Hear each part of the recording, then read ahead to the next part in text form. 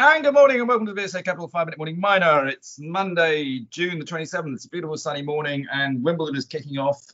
And you've got Andy Murray, Djokovic and Raducanu on centre court this morning if you happen to be going to Wimbledon. If not, just sit in front of the telly with a nice bowl of strawberries and cream.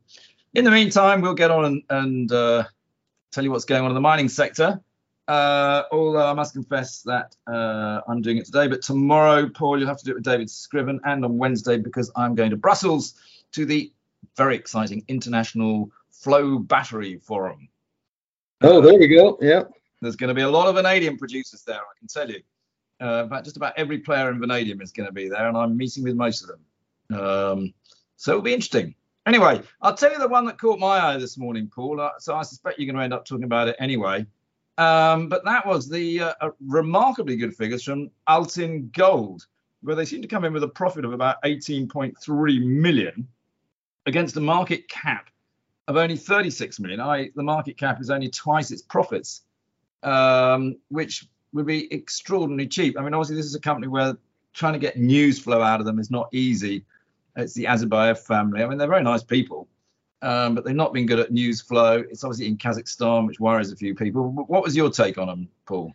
Well, my take is that finally we've got this project here finally operating the way it's supposed to be operating as a modern mine with output levels and control of ore grades and all that sort of thing that modern mines do elsewhere. They finally got this deposit doing the proper numbers here. So we've got a 67% increase in full year revenues up to 50 million US, and the gold output rose by 68% to 27,700 ounces on the back of a better than 1/3 improvement in milling grade, even though they didn't really mill hardly any more tons than they did a year ago. So you can see the difference on the profit line pre-tax here, 18 million versus 3.3 million last year.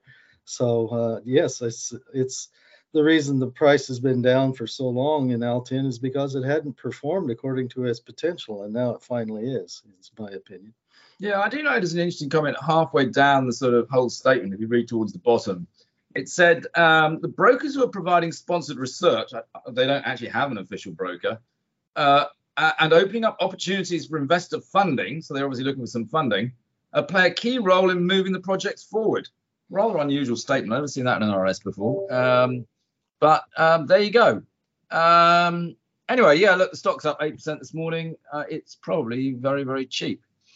Okay, what else have you seen this morning, Paul?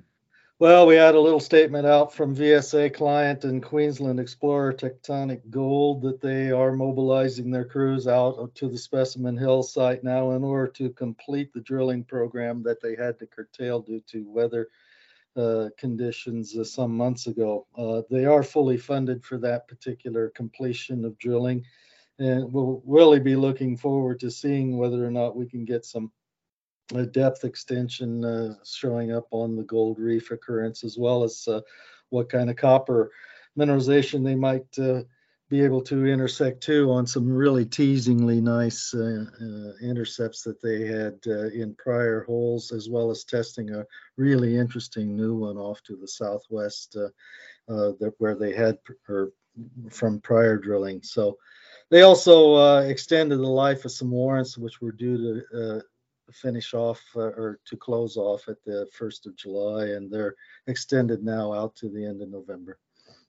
Yeah, it's tantalizingly close, I think, is the word, Paul. And I know you want to see some good assays or results first, but fingers crossed, I think, is the answer. Okay, what else do you want to talk about, Paul? Yes, we had out here from Panther Metals, which is an exploration group which led by the chairman of Ariana Resources, the geologist I know well, Kiram Center. They put out a maiden resource on the Coglia nickel cobalt project that they have in Australia, and it's really looking pretty interesting here. It was previously drilled and known about as a nickel cobalt laterite, but hadn't been quantified to JORC standard before, and that's what Panther has done.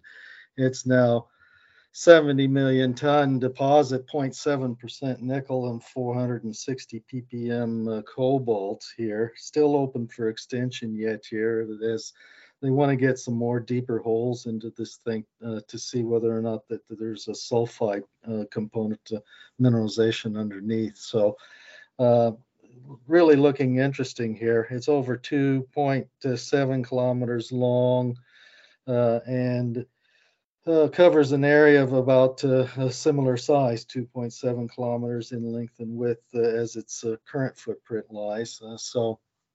But there are additional targets outside of that. So, yeah, really looking good at this point. That's all seems to be good news this morning, Paul. There are a few other AIM company results, aren't there? There's things from Vast and Orosur and Cadence. Any of those you want to make a big comment on?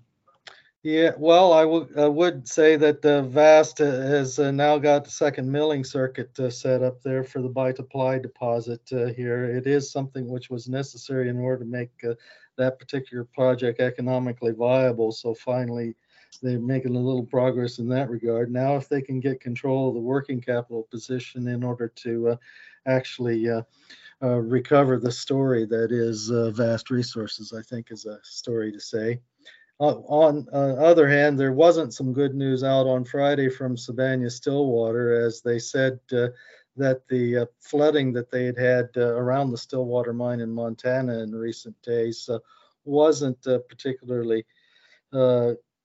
affected operations, but I wouldn't agree with that because the operation is actually shut for 4 to 6 weeks here while they work on the access roads and bridges that were washed out in the vicinity. So they've got some corrections to do. They didn't set up any change to guidance in the statement, but we'll see whether or not they can stay on schedule for that.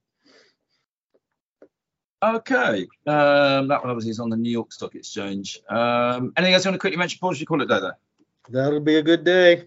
Very good. Speak with David tomorrow. Very good. Thanks.